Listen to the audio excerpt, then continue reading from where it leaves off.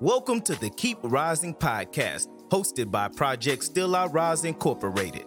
Project Still I Rise is a community-based nonprofit organization dedicated to empowering today's youth for tomorrow's opportunities. This podcast is dedicated to education, empowerment, and inspiration on behalf of young people and communities across the nation.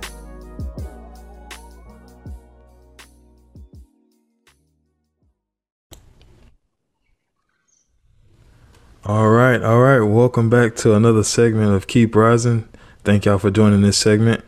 And if y'all don't mind, just thank y'all for just tuning in. The last 3 episodes has been great so far, and this episode is going to be great. We're going to talk about is education still a great equalizer in today, and our guest today is Tish Hearn. And Tish, would you mind telling us a little bit about yourself, your background, what do you do, and all the fun things that you do? Yeah, absolutely. Thank you for having me. I am elated to be here. I'm Tish Hearn. As you guys know, I am the assistant professor and director at Dallas Baptist University at DBU in the higher education department. Just to let you know a little bit about how I got here. Education has always been a huge part of my life, a huge part of our lives. My parents, although they had stopped out in school at a very young age, they always honed in on the fact that education to them was the great equalizer. And I know we'll talk more about that later. So it literally saved our life. So it was the means in which we got out of poverty and the means in which all of their 4 children were able to be successful. And I don't mean just financially successful, but socially successful and also culturally successful and economically successful, and in all different ways. We were able to find success through education. Yeah, absolutely. So I started, like I was saying, born and raised in Dallas, Texas. I was introduced to higher education at a very young age, I'd say 14 years old, through the Texas Workforce Commission. And I don't know if many of you know about the Texas Workforce Commission, but they had this program for low-income families where children, I think you had to be 14 through 18, were able to secure jobs with different companies. And one of the organizations we were able to secure a job, my sisters and I, was through the Dallas Community College District, which is now called Dallas Colleges. So they participated in this Texas Workforce program for low-income families, where it was like a summer workforce program where in the summer we would go, we would work, and we would make money. And also we would be exposed to educational opportunities. So my first job and my first stint with higher education was at Mountain View College. And I worked as like a summer assistant for the president, and my sister worked in some other offices. And it was my first time seeing how colleges were run and how an institution, how people, would go to classes and how they would flourish at these institutions. And I was like, oh, this is so exciting, all the work that goes into working in higher education. And I was just 14 years old, and that planted the seed, I think, for what I do today. So yes, it was very interesting. So then from there, I went to a community college after I graduated high school. I went to Tyler Junior College on a scholarship, and it was a 2-year institution, and it was fantastic. It was a great introduction to college life. I'm a first-generation college student. Mm-hmm. So my sister, she did about a semester, I think, or maybe a year, but I think it was just a semester at Mountain View College when she graduated the year before I did. But she didn't finish. And I said, I got to finish this. If I'm going to go, I got to finish this because it's a part of like starting the legacy in my family, my immediate family, that didn't exist. Mm-hmm. So I went to Tyler Junior College. I received my associate degree, so my 2-year degree. And then I went on to UT Arlington received my second degree, which was a bachelor's degree. Mm-hmm. And then I went on to Dallas Baptist University and received my master's degree in communications. So Nicholas, you and I kind of share this strategic communication background. Mm-hmm. So I studied communications and loved it, but also wanted to learn more about higher education and how to get into higher ed. At this point, I was already working in higher ed, so it was just a natural progression for me to study it. So I started studying higher education at Dallas Baptist University, and now I am a PhD candidate. So I'm working on my dissertation as a doctoral student at Dallas Baptist University. So it's just, I mean, to say that education has been a big part of my life, it has been and it still is, and I think it will forever be. So there you go. That's a lot of education right there for me. It's a lot of education. I think you're doing enough education for the both of us. Yes, man. But I'll just get right into it. Horace Mann had made a statement in 1848 that said, "Education then, beyond and all other devices, human origin, is still the great equalizer of the conditions of man, the balance wheel of the social machinery." Does that statement still hold today? I think, and I know, theoretically and practically, education as the great equalizer still holds today. Empirically, we see something very different, right? So my first question when I think about this statement, the first thing I thought about was like, who is Horace Mann? I know who Horace Mann is, right? Mm-hmm. He's known as the father of public education or the father of common education. But do people really know who he is and who he was, right? As a legislator, as this, I think, progressive person in the Whig Party. This is during the 1800s. You know, you got to think about what our country looked like in the 1830s. Yeah. What time period were they in? You know, why was he advocating for education for all? Why was he advocating for taxpayers to pay into a public education system, to create a public education system, and for whose benefit? Right? So I always think about, when I think about education as the great equalizer and the founder or the creator of that statement, I think about what was his motive? Who was he really talking to? Right? And then I think about the Declaration of Independence and I'm like, oh, so that statement really fits within talking about the equalizer for all. But he was really talking about education being an equalizer for white rural America. Mm-hmm. Which excluded a big part of the people who were, running this country, building this country, should I say, the big part of the people who were building this country for the people who were running it, right? So is education the great equalizer? I think in theory, right? So if you are, back then, if you were white, if you were poor, and if you were educated, you were a lot better off than people who are white and poor who weren't. Today, statistically, let's look at what that looks like. So like in 2019 and 2020, the College Board report comes out, and the College Board report showed that if you are a high school graduate, you on average will make $10,000 less than somebody who has an Associate of Arts degree. So the first 2 years of college, I'm a graduate with an Associate of Arts degree. I will stand in this country to make at least $10,000 more than somebody who has a high school diploma. So in that respect, is education still the great equalizer?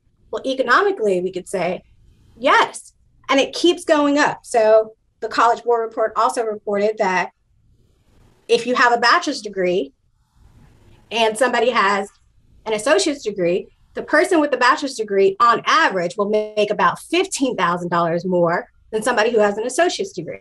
Mm-hmm. And then it goes up by about 20 to $25,000 more for each degree that you obtain, all the way up to professional degrees and technical degrees, which I think have no cap, right? Like once you get into technical fields, you can pretty much decide like how much you want to make if you have, a specialty, a technical specialty, especially with, all the innovations that are coming through with technology, right? Mm-hmm. So economically, yes, I think that education is still a great equalizer. Yeah. And not that I think, but studies are showing that it is, right?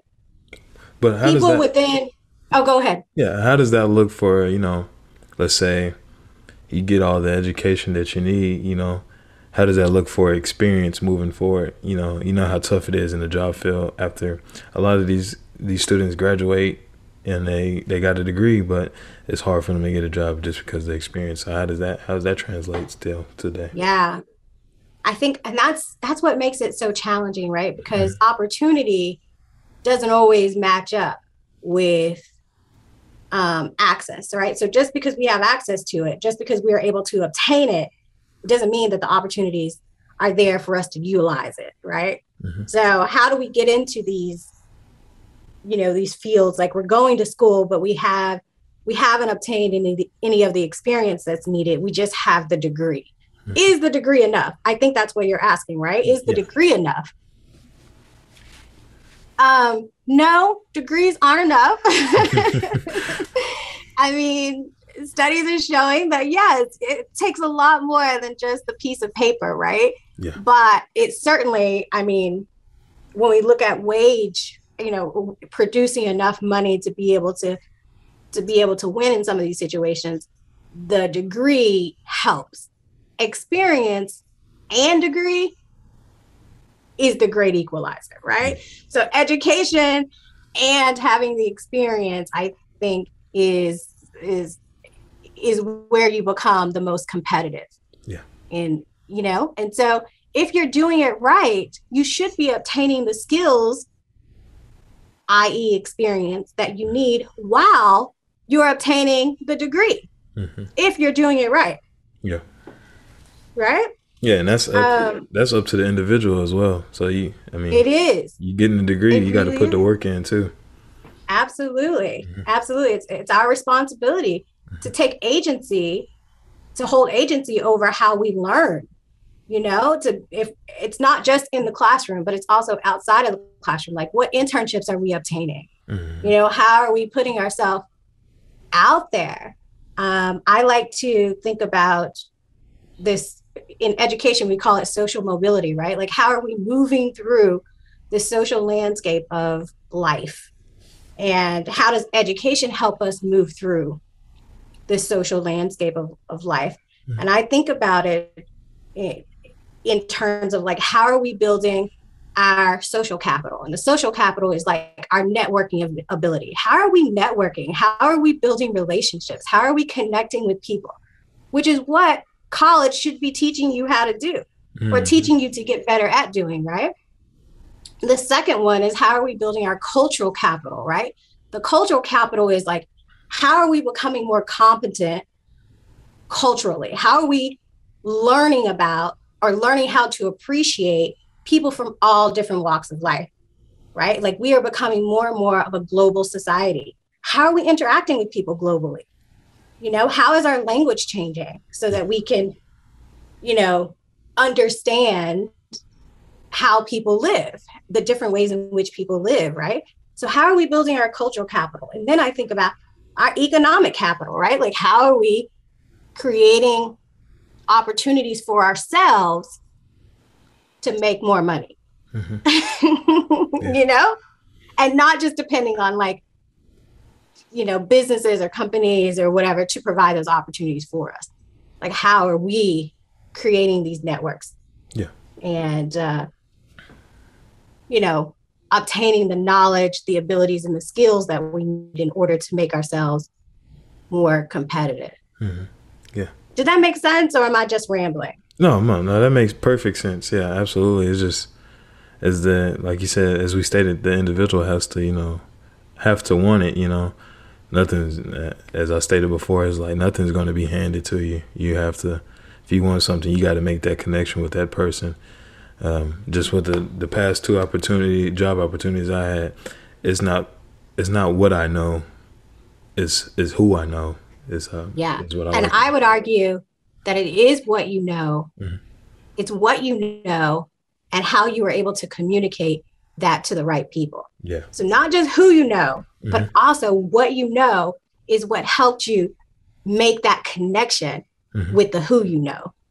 And those two together, I mean, you're unstoppable. Yeah, let me write that one down and change my whole That's what I would say. That's what I would say. Right there. Don't ever discount your knowledge and your skill mm-hmm. and your abilities, right? Like I can know all the people in the world, but if I'm unable to communicate with them, if I'm unable to build relationship with them, mm-hmm. then it doesn't matter who I know. Yeah. Right? Mm-hmm. So, yeah. And then if I don't have the piece of paper to say, like right now, I do a lot of talking and I hear all the time they say, so when are you going to get your doctorate? Like it always goes back to, so when are you going to get your doctorate? And I'm like, do I need my doctorate to sit in this room? and the answer is yes. Yeah. Yes. You know, I do. It's incredible how that all works out. Mm-hmm. So. Yes. And that pushing forward to our next question is, do you feel that education is an equalizer when all students may not access to inspired, well-trained, empathetic teachers that encourage them to flourish? Yeah. I love that question because that's such a real question, right? So we're all sitting in classes. Sometimes we're sitting in classes with teachers that really just ain't it. Can I say that? Like, Can I say ain't it? But, you know, they're not giving us their all. They're not, I mean, some of us as professors, you know, are burnt out. Mm-hmm. You know, they've been doing it for a long time. It gets tiring. So, you know, can that stifle our opportunities that we have to be better educated? Yes, because we don't have somebody who is well-trained, who is inspiring, who's empathetic. And I wish that I could have all the students. I wish they could all just come into my classroom so that I could help, you know, I could inspire them and I could do those things, or I could show them people who are doing it the right way, right? Mm-hmm. But it's just, yeah, we just don't have it. It's just not set up that way.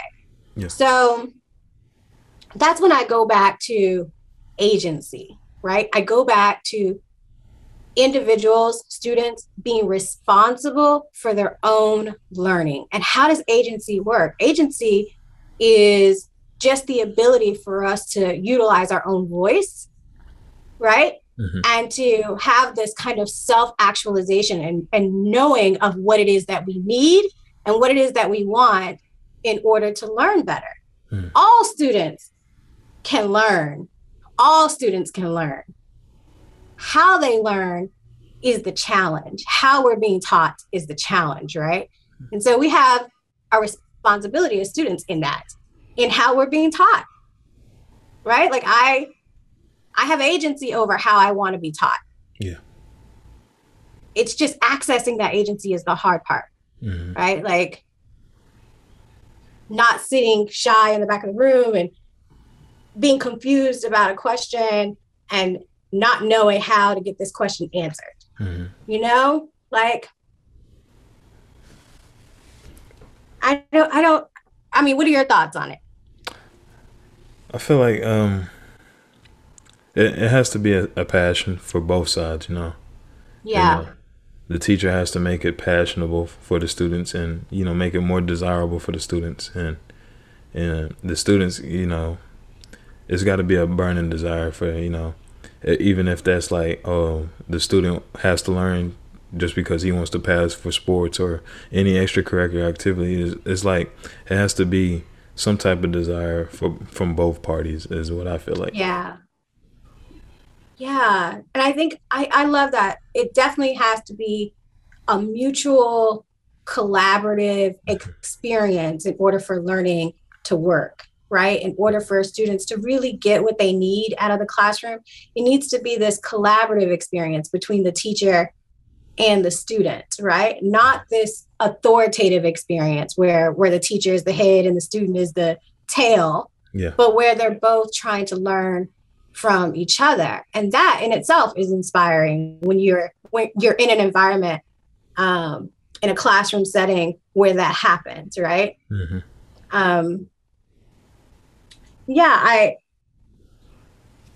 I'm reading this book again for like the 15th time, by one of my favorite authors, Bell Hooks, and it's talking about education as the practice of freedom, right? Mm-hmm. And how important it is for us to be taught and for us to learn in environments that allow us to have the freedom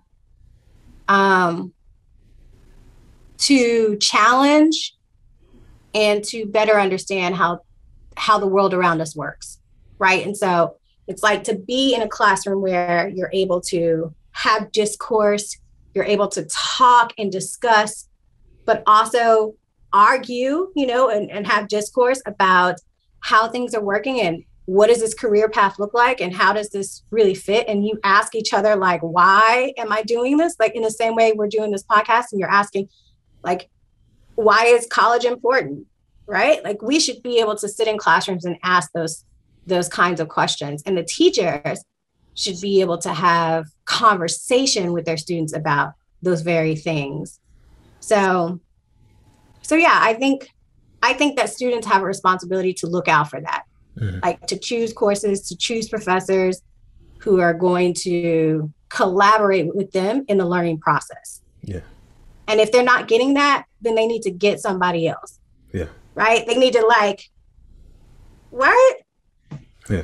Just whoever. They can. I know that's easier said than done, but yeah. Yeah, who has the best interest in them is just like, when athletes are, picking a school, which coach is going to have the best interest in me? I think students should be able to have the same ability to do that in the classroom as well. But for now, we're going to take a break. We're going to take a 30-second ad break. So we'll be right back with the Keep Rising podcast. This podcast is brought to you by Project Still Our Rise, home of the National Youth Chamber of Commerce.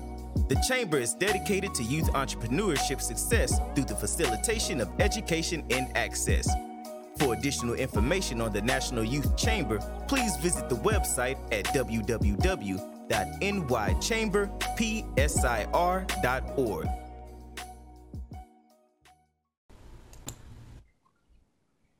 All right, welcome back from the break. Once again, it's your beloved host here, Nick Howard, with the Keep Rising podcast. We're talking about, is education still a great equalizer, with my sister Tish Hearn, straight out of Oak Cliff, Texas, and it's just a blessing to have her on the podcast today. Just going into our next question here. At the height of the pandemic, the entire educational system was challenged from pre-K to college. How long do you think it will take us to get back on track? Woo! You know what? The last part of that question is the part that I want us to take out, right? Like, how long will it take us to get back on track? We don't need to get back on track, right? Like, we off the track. We are off the track. Yeah. And for me, as an educator, that's exciting for me, right? Like, I know that the pandemic brought a lot of challenges with it, right? Mm-hmm. But it also, I see it brought so many ways for us to innovate, so many ways for us to be creative. Yeah.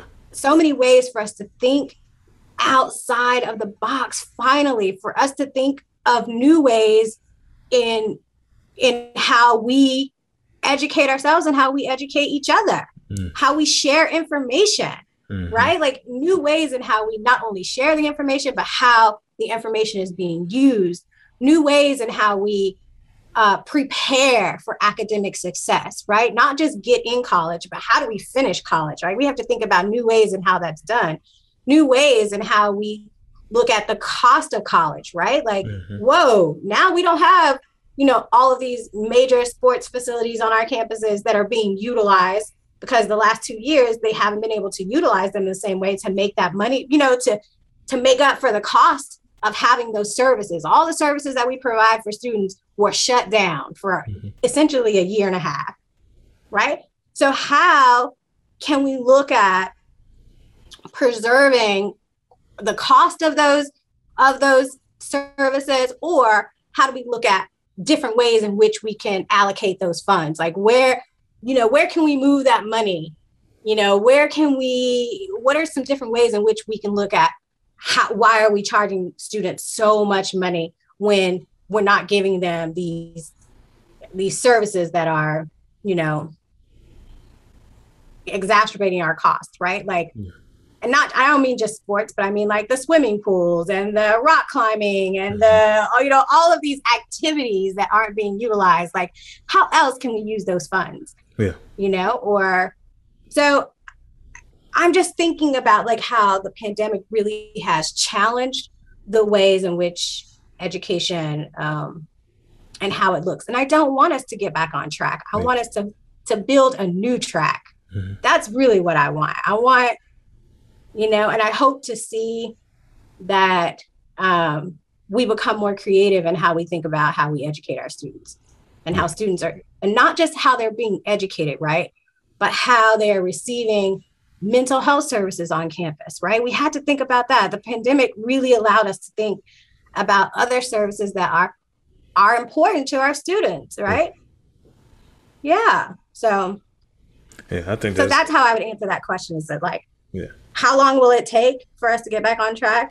No time at all, because we're building a new track, right? That old track is gone.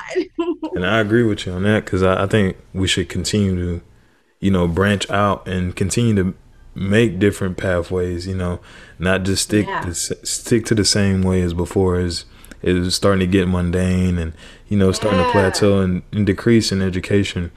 But I think having this pandemic, it opened up so many more new doors for educators and students to be innovative, like you said, and just make new pathways. Another student might find a different way to learn this way. Another find a different way to learn this way. It's just, that's the only way we can grow, is if we find a way that we like. But, I think we were getting too comfortable. I think higher ed, we were getting too go in the same class every day. You know what I mean? And you have that same, like you said, it was becoming really mundane. And, the challenges aside with the pandemic, it really woke us up. It really woke us up. And I'm hearing students talk so much more about like, how can we do things differently? And, how can instruction look differently? Right. So that's great. Yeah, that's perfect, because that leads us next to our next question is, what can we do as a collective community to improve the conditions of our educational system? And you already hit on that, but just hit on that again. Yeah, I think there's so many ways in which we can improve. I think that we should create open and safe places within our higher education systems where students are able to voice their needs and they're able to collaborate with administrators and staff and also faculty, and not just even administrators, staffs, and faculty, but our board. They're able to collaborate with them in unique ways in order to get their needs met, right? Like, I think that partnerships are important nowadays. Like, I love this collective community that you've built into the question. Like, how can we, that's what we need to improve the conditions of our educational system. And then what does that look like? It looks very revolutionary. And I know that's a word that's just like, what? You don't say that word, right?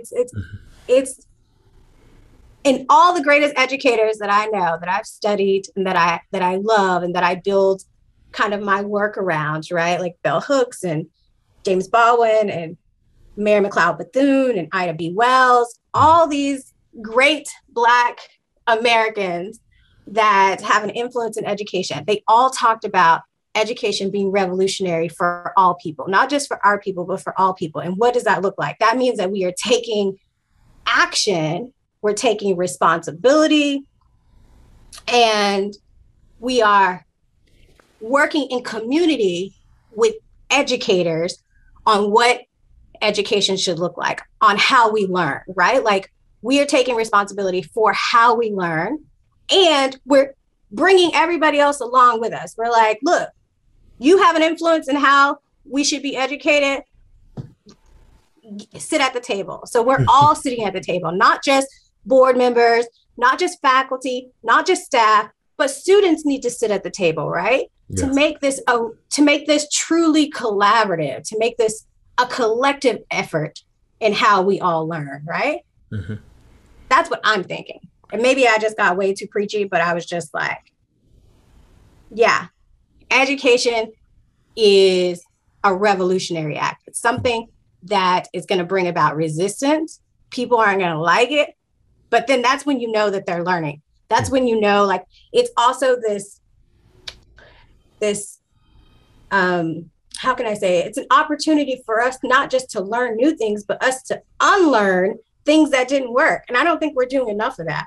Yeah. I don't think there's enough unlearning happening, right? And so as a collective community, it gives us the opportunity for us to find new ways to learn, but also to unlearn some of the old ways that just were not working.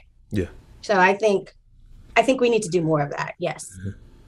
And that's going to improve the conditions of education. Mm-hmm. If we're all working together to do it, if we're trusting our students, right? Like I know 6-year-olds that are running their own businesses, yep. like doing it right. You know what I mean? And I'm like, he's 6 years old. He's 11 and he has like a bow tie company and he's like running it. What do you mean he can't serve on the board of this entrepreneurial academy, right? Like, what do you mean he can't? Like, he's running his own business. So it's things like that I think that we need more of. Yeah. Trust in our young people. Mm-hmm. Trust and giving them that opportunity as well. They worked hard for it. So yes. So just give them and they know what they're talking about. Mm-hmm. Many of them know what they're talking about. Mm-hmm. Yeah. You talked about some of your favorite Black educators. It just leads us to our next question. Does education still give us hope? Yeah, it is. It does give us hope, right? Like, that's all we have, really. Like, I mean, I think about the greatest educators that I really admire and I love. All of them say that education saved their life. Yeah. Learning to read saved their life. And I'm like, I wouldn't even be in a doctoral program if I hadn't had the opportunity to work at a community college at 14 years old, right? I just feel like that just gives me so much hope for the future. Like, if we're always learning. So of course we have to be hopeful about what we do with what we learn, right? The more we learn, the more passionate we become about ways in which we can save this world. Right? Yeah. Or we could help, look, I'm a spiritual person, so we can help in God's mission to save this world, right? Like, I'm just like, how can we do more of that? Amen. Then we have to educate ourselves in the process. We have to constantly be learning and unlearning, learning and unlearning all the time. That is key. So that gives me hope. Mm-hmm. Does it not give you hope? Does it give you hope? Yeah, yes, ma'am. That definitely does give me hope. It's just because I just know that there's so much more. So I grew up just playing sports, and thought sports was going to be my way out, but there's so much more than sports, and education is so key because it opened up so many doors to a whole new world. And just like you said, I'm very spiritual as well. Believe in God, believe in Jesus, and it's just like He's placed me in opportunities and blessings to just, to be able to, give back and be able to open up new opportunities for my family as well. So it's been one heck of a ride. Even though I'm young, it's been one heck of a ride so far. And education is it's a service. I think about Jesus, right? Mm-hmm. And I think about like the act of service all the time. And education is, at least for me, it's a gateway to service, right? It's the way in which we can be better servants, and we can serve our communities and people all over the world so much better the more we know, right? When you stop learning, you stop growing, you stop serving, you know? Yeah. And so that gives me hope that that we can create, me as a professor, that I have a hand in creating better servants because I'm educating them, you know, in ways that, you know, God has destined me to do, right? Like he's given me the voice and the tools and all the ways in which I've learned. And he's saying, give this back to my people so that they can become better servants. And I just love it. I love it. So that servanthood, the servant. Yes. So yeah, absolutely. Always comes back to that, right? Yeah.